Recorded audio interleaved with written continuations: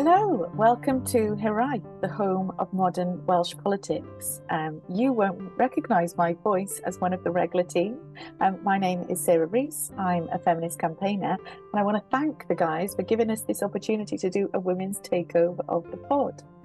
We're doing this because there has recently been a women's takeover at the Senedd.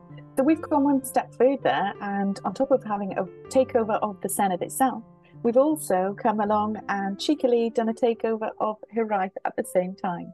And I'm joined here today by Evelyn James, who is the Diverse 50/50 Campaigns Manager at the Women's Equality Network Wales.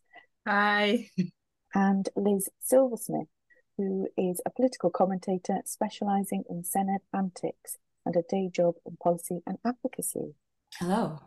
So we're here today to, first of all, talk through the women's takeover at the Senedd. And having been there for the whole day, it was really exciting and I think an eye-opener to see a true diversity of speakers and participation. It felt fantastic. And all of the photos from that day just showed that we need a more diverse Senedd daily, not just for one Saturday. And Ethan, it'd be really great for you to tell us a little bit about your role, how the women's takeover came to happen, and what were your kind of main points on the day? Thank you very much, Sarah. Yes, absolutely. Women's takeover of the Senedd. We belong here. It was fantastic, very exciting, as you've said, Sarah, to see so many women from diverse backgrounds, walk into that Senedd building. And that, for me, was the point of the whole day. We are just trying to send a message across to all the leaders in representation that true leadership and representation should reflect the diverse population that we have in Wales. And that day was what we showed representation to be. And it was amazing. So when Wales partnered with Electa, who had done it in Scotland 2 times now, known as Women Gather. So We Belong Here was to send a clear message to the women in grassroots communities, to send a message to the women of Wales that you have a place at the decision table. You belong at that decision table. Come and see how it is done at the Senedd. Come and experience for yourself what it means to stand in that capacity, to speak on behalf of your community. So that was the message of the day. Yeah. Fantastic. Liz, how does it feel for you to see that we had an entire women's takeover, not only in the Senedd, but in the chamber? I think that's awesome. To be honest, when I first heard of it, I literally just heard there was a women's takeover. I hoped it would be on a Tuesday for like First Minister's questions. And, only women were allowed to ask questions, and Jane Hutt would step in for Drakeford and be like, yeah, let's see what the women talk about in a proper debate. Give them some legislation to pass. Why not? Just let's have a go. Maybe a month. Maybe a bit too far. But yeah, a Saturday with lots of workshops is wonderful and probably more appropriate for people who are considering, hoping, wishing they could run for office. But ultimately, we know how difficult it is to run for office, full stop. Like councillor, community town councillor, very, even the lowest rung, as it were, entry level sort of representation on councils.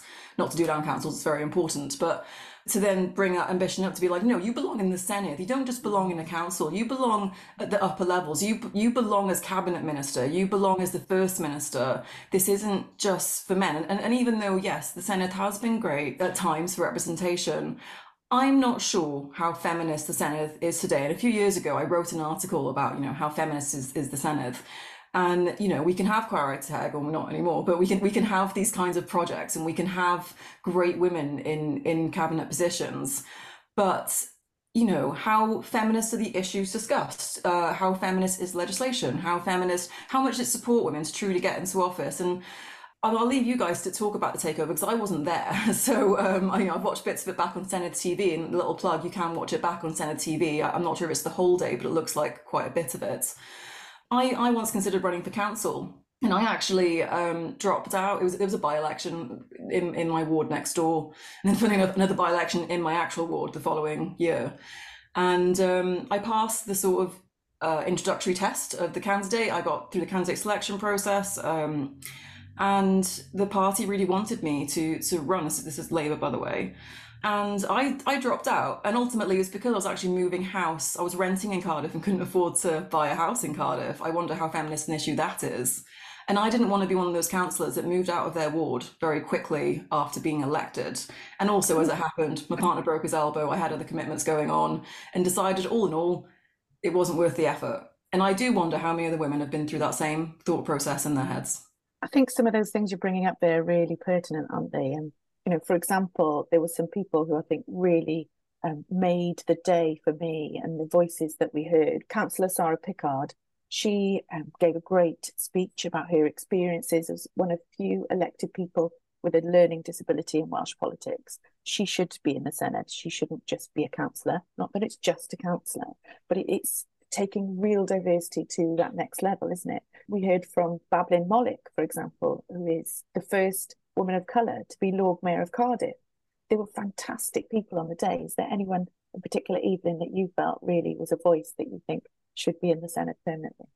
I think it's women all across board, but most especially one of the outstanding things that we did for that panel was having the young voice of Fatma Askoy in that panel. That again is to send a message that all women, young, old, middle age, whatever category, however you identify yourself, your voice matters. And it comes back right to what Lisa said, Liz. Again, it speaks to the barriers. That is exactly why we had We Belong Here on the day. It's not just enough to tell women stand for elections, like we say. It's not just enough for us to say you belong at the table, but it is about what are the issues, what are the barriers that women face that deters them from standing for election. And we need to get women the appropriate platform, the appropriate resources, the appropriate support system, to combat those barriers, but whilst we are also making the effort to step into those roles. That's what We Belong Here was about. That's why we had that chamber session where the MSCs, the councillors, the youth parliamentarian, and all the women from across parties came together to sort of share their experiences. What are they doing in their positions of power already to make it easier for more women to come in? And then how can we work together as a unit to make it happen? So talking about support, those of you watching our video might notice I haven't done my hair today. It's still wet. Liz, any comment on what's been happening this week about misogyny in politics in Wales? I'm glad you bring it up because I thought this morning we cannot not mention this. No, absolutely. Andrew R.T. Davis was on GB News with Nigel Farage. I only watched it yesterday, finally, and I was like, oh, Nigel Farage is interviewing him. I completely passed me by. But I saw on Twitter this morning, some UK Conservatives are not happy that he was on a platform with Nigel Farage, but it's by the by. He said that Ellen Jones, he was talking about her decision to not have GB News broadcast on the Senedd TV system. The Senedd TV system is not a normal TV system. It doesn't have, Sky. Doesn't have all the channels for free, unless it's been a while since I worked there. But yeah, she decided not to have it on there. Presumably, she also decided not to have American news channels on there, like Fox News. But Andrew R.T. Davis, as leader of the Welsh Conservatives, kicked off and then made a remark about Nigel Farage said, we invited her on the show and she said no. And he said, oh, she's probably doing her hair, no doubt. What I found hilarious about this comment is actually the only comment I've heard about female MS's hair is that some of them don't care enough about their hair and makeup. And honestly, that does I enjoy doing podcasts and radio more than television commentary because I don't have to do my hair and makeup. It's a genuine issue. And it seems petty, but actually, I will be judged more harshly if I go on BBC 6 o'clock news and I don't have any hair or makeup done. When I have done TV, I've had family and friends be like, oh, your tights are a bit weird and your hair looks great. And, oh, have you got new eyeshadow on? I'm like, what did you think of what I said, though? And the mere suggestion that an MS would be too vain doing her hair to not appear on TV. No, she just thinks GB News is below her. And frankly, that's her own personal opinion. She's allowed to say, you know what, I can't be bothered. And what I found particularly interesting was that there were quite a number of Senedd members who were happy to speak out strongly, call out misogyny, but Ellen can handle herself on that situation quite clearly. And Absolutely. Why haven't we got other Senedd members calling out when these type of things are happening at a much deeper level? or Senedd members speaking out on other more pertinent issues that are happening at the moment. Evelyn, what's your view on it? It's quite interesting, actually, when I saw one of the MSCs who called out that act of misogyny, Von Getting. And again, it shows the progress that we are making, that it wasn't another woman or another female MS who actually said, oh, you need to apologize for saying that it was Von Getting who just quickly said, you need to apologize for saying that. So we're making progress. We're making people realize that. Why does it always have to be a comment about a woman's body and how you look or what you should look like or what you should be saying? There must always be something, oh, she rolled her eyes, oh, she didn't roll her eyes, her hair wasn't this and that. Why? Yeah, definitely. So we can't talk about a women's takeover without coming back to our earlier discussion on Senedd reform. Evelyn, can you give us a little update on what's happening with Senedd reform in the sense of gender quotas and where that sits in the plans? Absolutely. This is why we've strengthened our argument when people say, oh, no, people need to be nominated on the basis of merit. There is no merit in the system when there was no balance in the first place. This is why we needed gender quotas to give women that right of access, especially women who on the ordinary level would not get access to those positions. So for instance, ethnic minority women, it's taken 22 years to have the first woman of color in the Senedd. So that alone speaks volumes. Voluntary measures don't work. We cannot keep appealing to the conscience of people to say, oh, please give women access, oh, create a space for them. We need to have proper legislations in place to be able to ensure that we can encourage gender equality and diversity within the Senedd. And that's what gender quotas is about. That's what that reform is about. And it was quite interesting that the debate that just happened yesterday with regards to the quotas and the reform bill on implementing gender quotas. It's quite interesting that the discussions are progressing, you know, that the Welsh government needs to pull through with their commitment to actually implement gender quotas, because it's the only way, honestly, at this point that we can assure and ensure that we have women in those winnable seats. And it's not just down to the implementation of quotas. It also boils down to political parties. More proactive measures need to happen. They need to adopt diversity strategies that can reflect the diversity of their parties. That is, putting women from underrepresented groups in positions that they can win. I think that's the point that came up on the day quite a lot. It was kind of talking about how it isn't just a case of making sure that parties are taking action, but we're going to need a lot of women to come forward if we are going to have this. Liz, are you for or against gender quotas? I really hate the argument that women should get their own merit. It's like, yeah, it would be great. It would be grand if every selection was an open selection and there was no gender bias and there was no inclination to vote more for an authoritative male candidate than female candidate. I mean, I always think about this when I remember this study, which stays in my head because I'm a big podcast listener, that male voices are enjoyed more by all people, men and women, than female voices. I find that a fascinating social development, that we find bassy male voices more calming than higher pitched female voices. And there's also those sorts of studies saying most presidents and prime ministers are tall. I mean, Rishi not included, and I say that as a 5-foot woman, but most leaders are tall, and that's such a weird thing. But yeah, you take people to the voting day. Oh, and hair. No, bald men don't get very far in politics, apparently. Fascinating. But yeah, tall men with hair, that's considered like the perfect authoritative figure that people trust. Because when you're thinking about political leaders, especially first ministers, prime ministers, you want someone that will take you to war and defend you in war. You want someone that will stand up for the economy and be strong and powerful. And the traits that we associate with strong and powerful versus masculine traits is very interesting. But yeah, the whole, I'll just say that when the Senedd was 50-50 in gender quota, that was because of Labour's all-women shortlists. And I won't make any apology for that. It absolutely was. I've helped a bunch of female candidates, friends in the Labour Party, run on an all-women shortlist, and you always get people going, oh, all-women shortlist, oh, I wanted to run for that one. I thought that was a nice, safe seat that I could go for. I've heard from so many dudes running for Labour office being like, oh, I wanted that safe seat. And I'm like, well, for once, they've made it an all-women shortlist, so chill.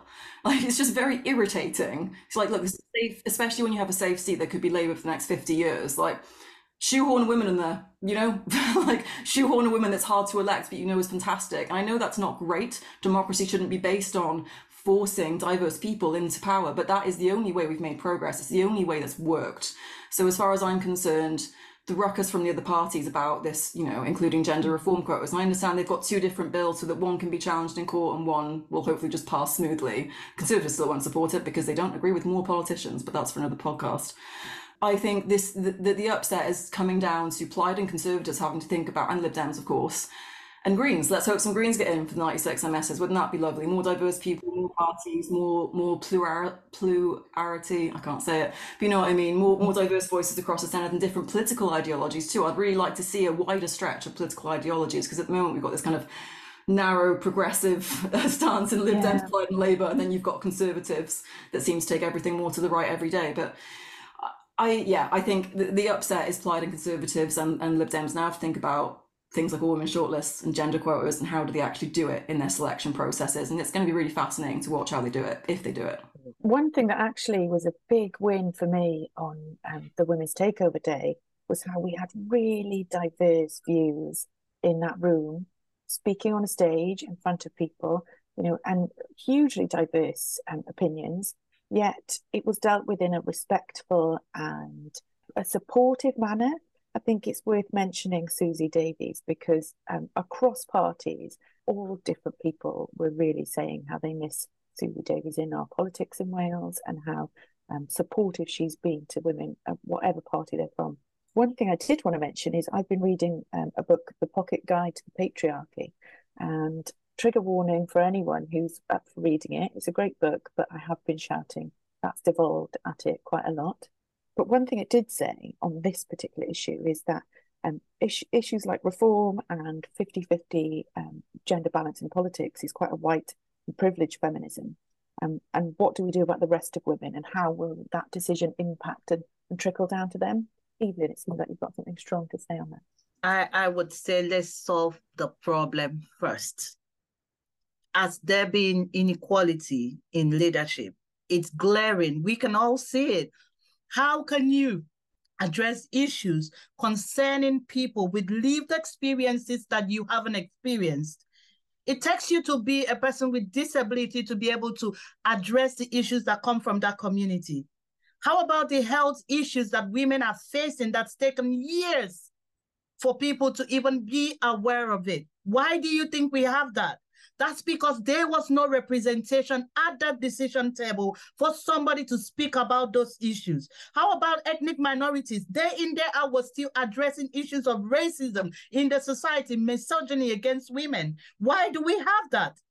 It boils right down to it, representation. It's not there. It's quite simple in a way, isn't it? It's just simple and direct. The argument sometimes is ridiculous. Solve the problem first. Create equal and diverse representation for these people whose voice are lacking in that decision process. And then you can take on the next step. We are not saying gender quotas is the final and only solution. Of course, there are other barriers, but we can take it one step at a time. Break down these first barriers first. Give people a chance to be at that decision table. And they are not without merit. These women have qualifications. Were you in that room at the Senedd, you could hear them speak. You could hear them talk about their issues. You could hear them with different talents and solutions that they can bring to the table. Why are we denying the economy of that opportunity? Look at the all-women shortlist. It should tell you the accomplishments of those women who came through that shortlist. One thing I did want to mention before we move on is about activism. And there was a workshop on that day on activism, and you couldn't deny what was happening right behind the glass of the Senedd. There were 3,000 people outside the Senedd who were speaking out about the situation in Gaza. Inside, we held a minute's silence to remember the lives lost in both Israel and Gaza over the past 2 weeks. And I did want to mention, because my day job is at Oxfam, we've had an update on the scale of humanitarian need. More than 5,791 Palestinians, 70% of those women and children, have been killed in this situation so far. And what particularly I want to see from our Senedd members is them speaking out on this. Who in our Senedd has spoken out and called for an immediate ceasefire? Who has called for humanitarian access? And I think the other question I pose to both of you is if anyone wants to cover Keir Starmer's visit to a mosque in Cardiff last Sunday and how that's been handled. I think I don't want to go into it too much because I think it's a typical case of a leader piggybacking onto a local visit and being fairly insensitive about the comments and comms around it. It's really I absolutely no expert on this situation whatsoever, but I always find it funny when there's international conflict and there's horrible things and humanitarian aid needed desperately, whether it be a natural disaster or a war or whatever. And then people like have been calling on Keir Starmer to say something, and then Mark Dreyford to say something, and then all the leaders need to say something, and then we don't all need to say something. We actually need to listen. And I think Keir says he was there to listen at this, and the story is he went to a mosque, I think it was in Butte Town, and wasn't well received. And I think he was trying to give international prime minister-y looking messages to a local mosque. Well, I think their I think their concerns about it would be quite different from him giving a press conference about the whole situation. That's a very different set of concerns. I don't know what sort of people were there, but I imagine the sort of people in Cardiff, Butte Town, perhaps they have relatives, perhaps they are massively concerned about aid, perhaps they're not, perhaps they have different issues entirely, but he should have been there to listen, not to preach. I think that's a wonderful point. And yeah, when I've in the past knocked doors, campaigning, the most important thing, the most valuable thing is to listen and hear from people. Evelyn, what's your view on this situation? I think my heart goes right out to these families and the people who are actually facing this. I think a lot of people spend so much time commenting and looking for comments here and there to focus on, but that shouldn't be the focus. It's the fact that people are going through absolute terror at this moment, young children, women, and we know, again, when it comes to conflicts, the people who bear the brunt of it, women, children. Watch the news, it's happening, and it's horrible. So I think just to end on that one, we want to see more of our politicians who are quick to call out misogyny to also call out for ceasefire and peace. Absolutely. I think whilst we're on this topic also, I think there's a positive element that we can come to. And Evelyn, I think it'd be lovely to hear your story on how you came to Wales. Yeah, I always say the reason why I ended up where I am right now is because I didn't just want to sit back and be part of the problem or complain, oh, the system is horrible, the system is this, the system is that, because guess what? The system will always be horrible and this and that if you don't do something about it. So I came into Wales as an international student, like I said, at Swansea University. And, you have all of these dreams. So I've got experience in human rights, gender and conflict. So definitely I should find it easy, to integrate. But yeah, that wasn't the case. I found it hard. It was horrible. I was pregnant with my baby and I didn't know absolutely what to do. I was helpless. Until this, my very kind professor, Professor Nenna, shared this unique opportunity about WEN. And Catherine Fuchs gave me that chance with WEN Wales. I tell you, she took a leap of faith. She said, I believe in you. I see the passion and I think you have what it takes. And I stepped into this role. And I'm blessed that I am right here adding my voice to change the things that we want to see in our society. And that's all that's really important to me.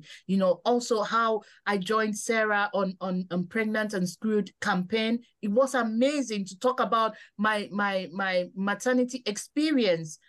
I went through horror giving birth to my baby girl, that I came and I was like, no, I never ever want to experience that again. But it also gave me a reason to speak for women who've gone through it. And I think what's so powerful, Evelyn, is how it's really powerful what you've said, and you've faced all these different barriers yourself. You've faced extra barriers because you're a black woman.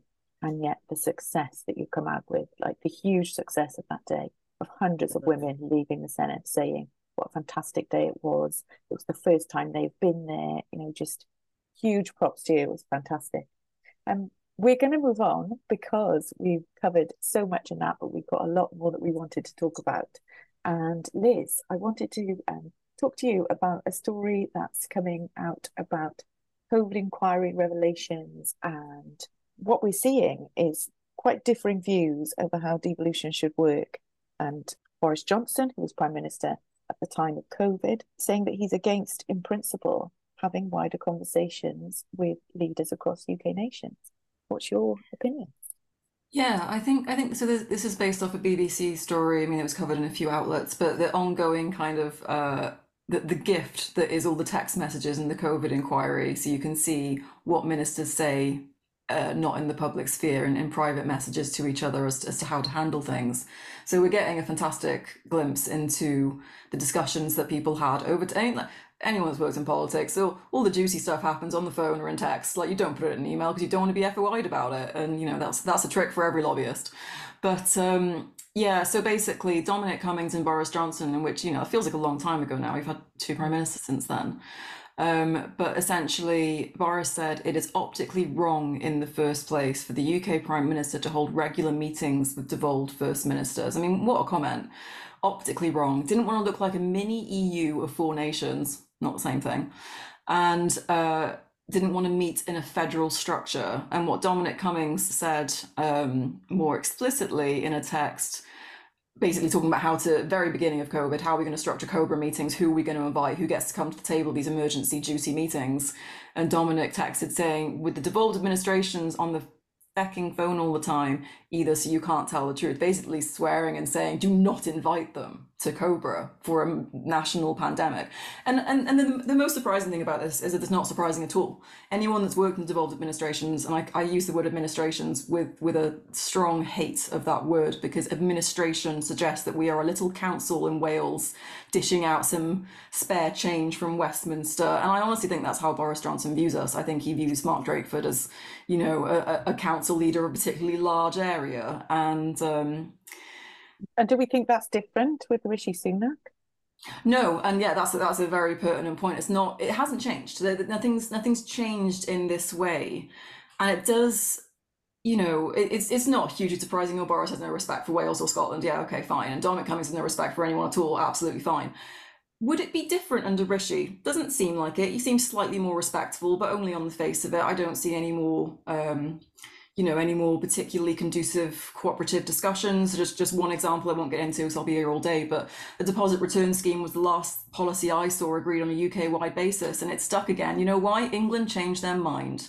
The brewers and the manufacturers and Coca-Cola and whoever else have been lobbying quite hard on this deposit return scheme. It's a scheme to bring your bottle back and get money back, and it's much like carrier bag charge, a way of making a more circular economy, taking the waste back to the manufacturer, they recycle it. We get 5-10p back on each bottle. It's not a complicated policy, but they're making out like it's the most complicated thing in the world. I always go back to saying it's like Corona Pop back when I was a kid, and you get your 10p. Yeah, and in Scotland, people more remember it more recently, and it's been more of a thing up there. And Scotland agreed to do this years ago, and then England finally caught up and said fine, and then Wales said, oh, we haven't got the civil servants to do it here, but yes, we'd love to go with the UK scheme. And yeah, Julie James has been quite vocal saying we're going to take them to task on this. They want to remove glass from the scheme, so no glass bottles will count. It's quite significant for the pub and brewery industry. A lot of those bottles are glass. It's a heavy material. It's one of the most easy to recycle materials. It's quite arbitrary. Leaving it out may even make it more complicated. So yeah, Julie's, we may, and this is because of the Internal Market Act, a post-EU bill that reinforces that all decisions come back to UK government, come back to their parliamentary sovereignty. They come back to the Prime Minister, because the Prime Minister is the one that's really in charge. And the only question I'd raise before I move on is will it be different under Keir Starmer? Will it be different under Labour? Would it be different under a federal structure? Does anyone really care? Does Keir Starmer really want to do a Wales, Scotland, Northern Ireland Act which makes a federal structure? Because that's what we're facing. And it breaks my heart that I voted for Keir in the leadership election. Obviously COVID happened and recession nearly came close, and lots of things happened since then. But he basically dropped everything, and he started making during the leadership contest, he was making some interesting speeches about federal structure, drawing off Gordon Brown's review, Constitutional Commission review. Was it Constitutional Convention, which Labour First Ministers have been calling for years and years, from Carwyn to Mark, everyone. And then he's gone very quiet on it. And the new Labour Party membership card's got Union Jack on it. And he, makes these aside comments, not very clearly, but I've noticed them. He does think that the Prime Minister is in charge. And I think the most symbolic thing is that when there was a big kerfuffle over HS2, and the fact it's classed as an England and Wales project has significant implications for our finances. We're owed $2 billion from that project.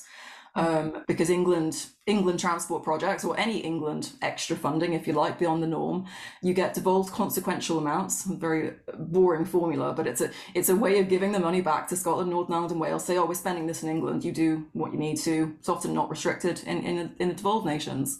Scotland and Northern Ireland got their devolved consequentials from HS2. Wales didn't.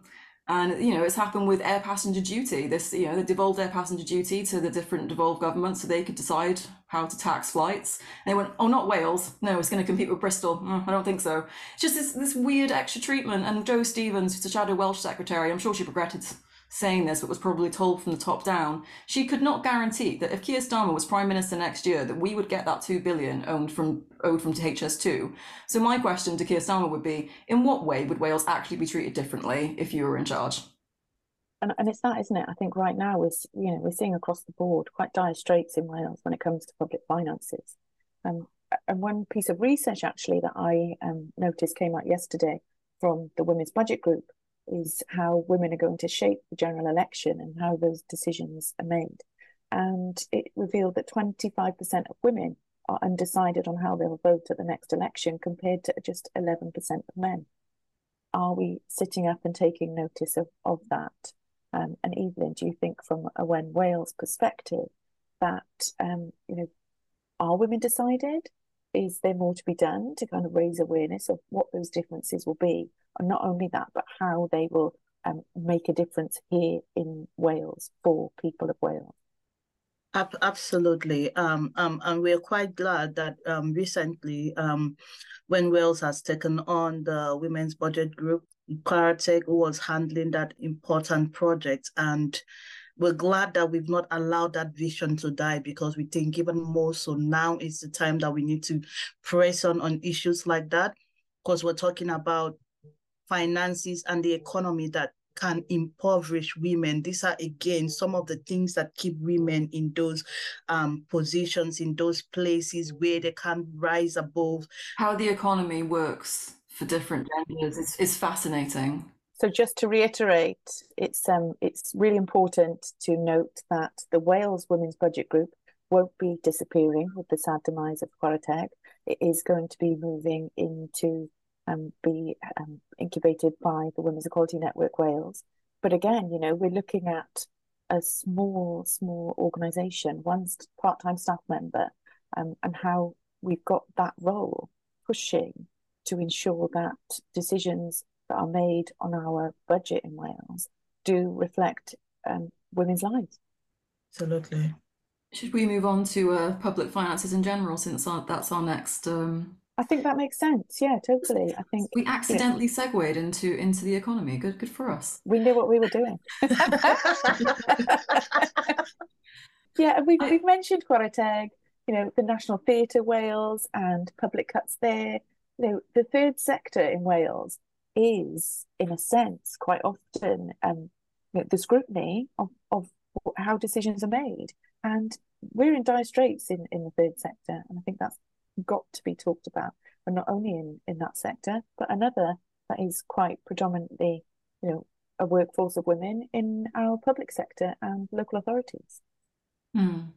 It feels like every single thing that isn't essential. And when we say essential, that's an interesting term. What is essential to an economy? I But think.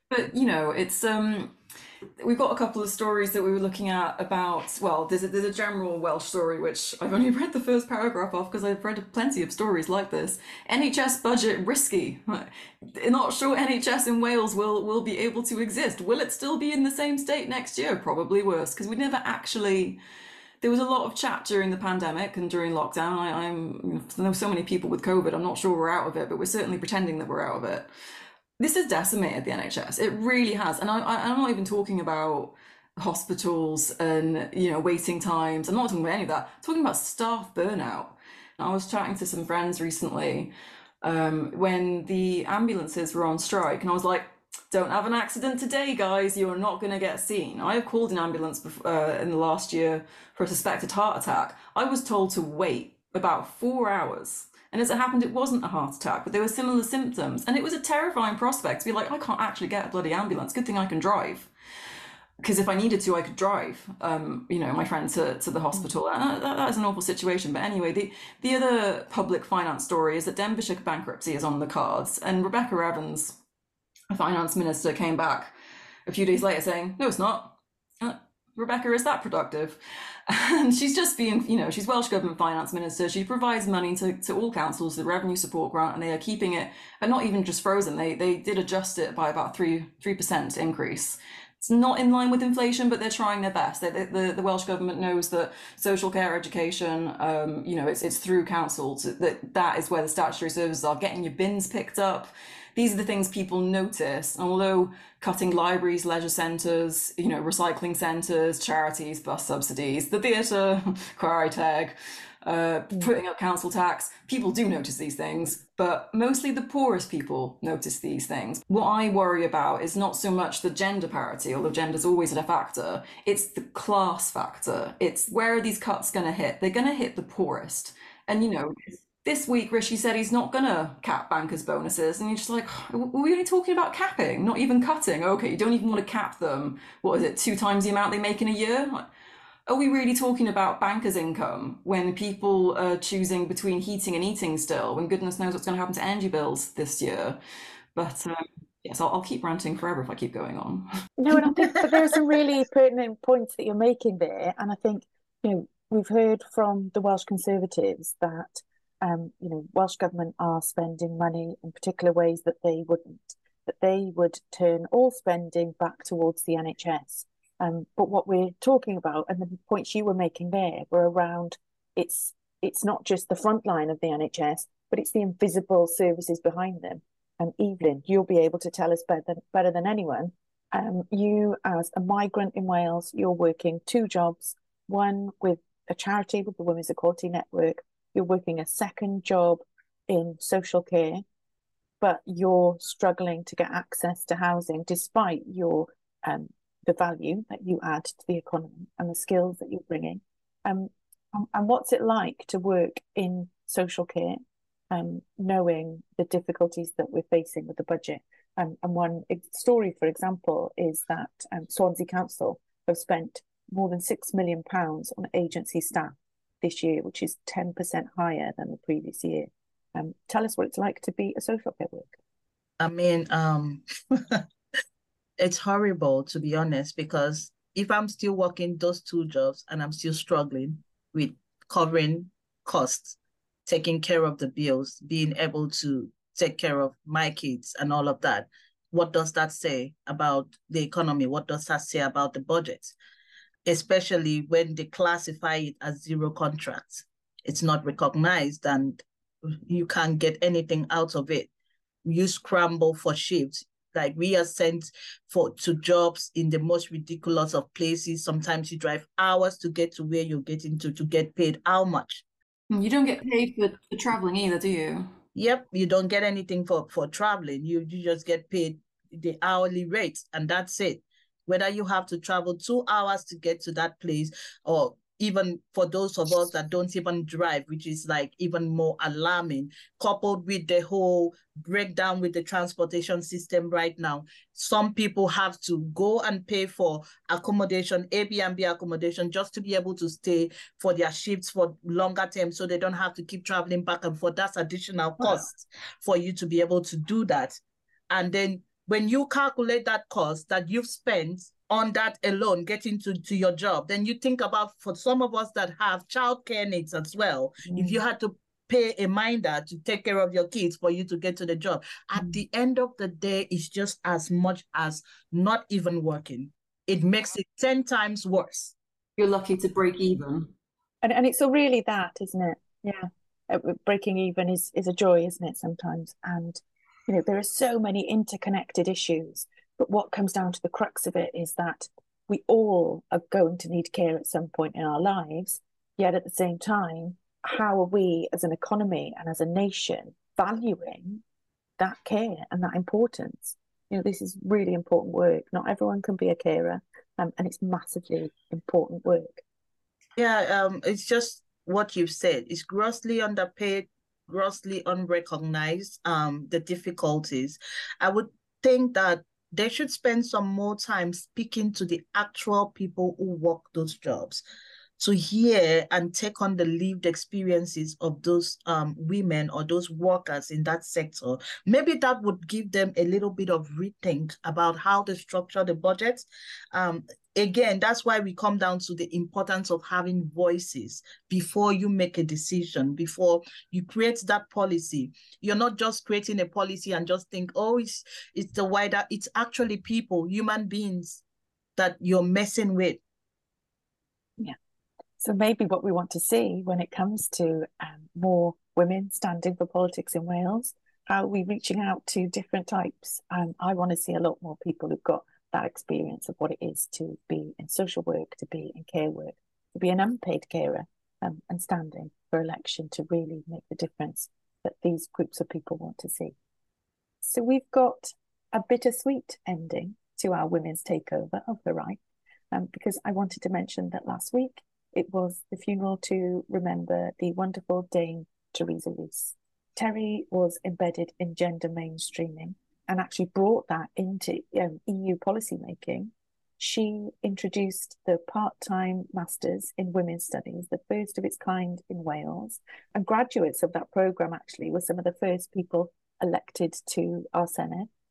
And she was also the researcher that was behind the Women Adding Value to the Economy project. And there is so much that Theresa Rees added to our public life here in Wales, and not just on gender, but across the board. And I think my question for you, just to finish on a kind of what's the legacy for Theresa Rees? What would you like to see for women in Wales? If you had a magic wand, what's the change that you would like to see that Terry would look on and go, yes, we've done it? Terry would be very happy if come the next elections, there were women elected and reflective of the society, to have that diversity. I tell you, I wish for a second that all representatives actually did turn on their Senate TV that day to see the diversity in the room and how beautiful it looked. It was such powerful, absolute joy. That's where I want to see Wales. I want Wales to go back on the map as the first nation to have a diverse Senate, to have diversity in leadership. It had 50-50 in 2003. And it's a shame that it has dropped to 43%, but they can do it again. They can be that beacon of light again. We've kind of gone full circle, haven't we, talking about, I mean, Dame Terry Rees, for people who don't know, you can Google her obituary on The Guardian. I didn't know about her work, but when I read it, it makes sense. Or, you know, there's a lot of amazing women that sort of fed into that generation of policymakers and politicians. Because the first step to women becoming politicians, the same first step as everyone. You put together a campaign team, you choose a seat or a position that you would like to go for, and you basically make every decision that you can to go towards that. So from my end, as someone that considered running and then decided not to, campaign funding. When someone gets selected to run as an MP or an MS or a councillor, they might be that candidate for years. There's been MP candidates selected for some time because we've never, especially since the Fixed Term Parliamentary Act disappeared, local constituency parties do not know when there will be an election. So you better have your person set up, and the earlier you have them set up, the more they can get to know the community, knock on doors, blah, blah, blah. That's not funded. I work full time. Totally. Yeah, I don't have children, and I don't yet have parents old enough to need proactive care. So I am of that unique position of being a fairly young woman, who has no caring responsibilities, is a full-time supportive job. My employer is even supportive of me running. You know why I don't run? Can't bother. It's not easy enough. But it's not just that. It's not just how difficult it is. You've got Yeah. all those added layers. So I stood for the Senedd with the Women's Equality Party in 2016. 2016, and when the Electoral Commission were going through expenses, they said, "Oh, well, we'll have to look at childcare because we're not sure if that's an allowable expense." Oh, wow. Childcare, so I could actually do that job of standing for election without having a baby strapped to me, and it was 2016. The other thing I was going to say, one of the things the Senedd could do, which they scrapped a few years ago, was bring back their creche. Yes, absolutely. I've got a mate who he had a baby not long after the creche closed, and he was just like, for goodness sake, I finally have a child, and I wanted to drop my child off at the creche when I go to my MS's office, and he's just like, and it's not there, so now we've got to pay a fortune on childcare. What a difference that would make. That if MS's fathers as well as mothers, let's not forget, it's not just a women's issue. Fathers should be able to take their children to work too, but they can drop off their kid, nice, agreeable 9 a.m., pick them up at 5, and that's free. Doesn't come out of your salary, doesn't come out of your pay packet. That is a free service to politicians. And Parliament's got a bloody hairdresser and a post office. I'm sorry, we do provide these extra services. Politicians get all their meals subsidised because the cafeteria is slightly subsidised with the taxpayer. Yeah, this isn't a new conversation. We're just not including women's needs in it. Yeah, the unique thing we shared at We Belong Here Day, Liz, was to show that it's possible to actually provide that service, because we had free crèche services for the women to actually be able to attend that event. And for those women to feel that power, that confidence to bring their kids, drop them at the crèche and still be part of that day was amazing. And I was like, so why is it so difficult to have a crèche in the Senedd? It shouldn't feel radical, should it? No. And I think, just to finish, the other thing that shouldn't be radical, when I used to go to give feedback or attend different cross-party groups, when I wasn't in the job that I'm in now, I couldn't afford the childcare, so I used to take my son with me when he was a baby, because there was no creche. And quite often, he was also helpful in the sense that I could say, why is my son, who is 2 years old, the only man in the room? And I think when we're looking at the women's cross-party group, when we're talking about women's health, all these different issues, it shouldn't just be the women of the Senedd in the room. We need to have the First Minister. It would be great if he could have come to that Women's Takeover Day and been along. And I think it's having everyone around the table, just because it's something that is traditionally a women's issue, childcare, whatever it might be. We need all decision makers to pay attention to that. Yeah, it needs to stop being a women's issue, doesn't it? Parenting is not a women's issue. It's the next generation. Absolutely. So thank you to everyone for listening to this Women's Takeover of Heraeth. You can find us on all the social platforms at Heraeth Pod. We've got X and Twitter. Evelyn, Liz, do you want to plug your... you can find me on Twitter. I refuse to call it X, at Liz Silversmith, all one word. Evelyn? Yes, you can definitely, first of all, join When Wales if you haven't. Just go online, type Women's Quality Network, because again, it's not about us, it's not about any individual charity. This is a collective, and together we can champion that change together. And of course, you can definitely always find me on there. Once you type When Wales, you find Evelyn James. But thank you so much. Thank you for having us. Fantastic. Thank you. And I'd also like to say a huge thank you to the guys normally behind Heraeth, who've given us this chance to have this takeover pod. We hope you enjoy it. We hope you found it really interesting, and we'll really appreciate your feedback. If you want to find any more news and the latest on the pod, you can go to our website, www.walespolitics.com. And if you are able to do so, please consider supporting the pod for just £3 a month at Patreon /HoorayPod. And you might see some lovely posts coming your way. I've seen some great notebooks. I've been going out to some of those supporters, so there's some fab merchandise available. Thank you so much.